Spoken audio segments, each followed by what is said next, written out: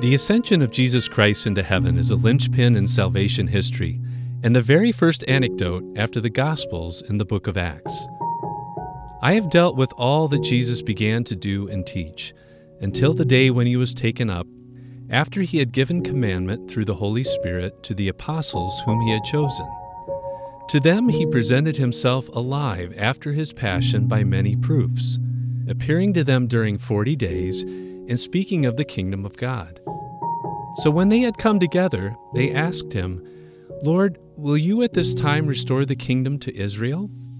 He said to them, "It is not for you to know times or seasons which the Father has fixed by his own authority, but you shall receive power when the Holy Spirit has come upon you, and you shall be my witnesses in Jerusalem and in all Judea and Samaria and to the ends of the earth."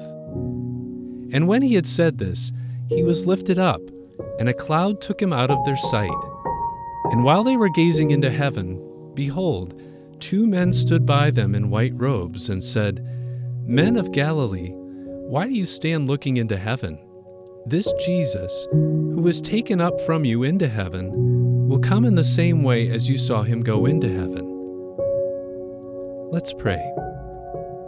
Jesus, our Redeemer, you came into the world as love in the flesh, and you rose into heaven, redeeming us as love divine. May we see your ascension as trailblazing our path to our eternal home. Amen. This is Mike Kelly with Pray for Two. Listen anytime at prayfor2.com or on the Redeemer Radio app.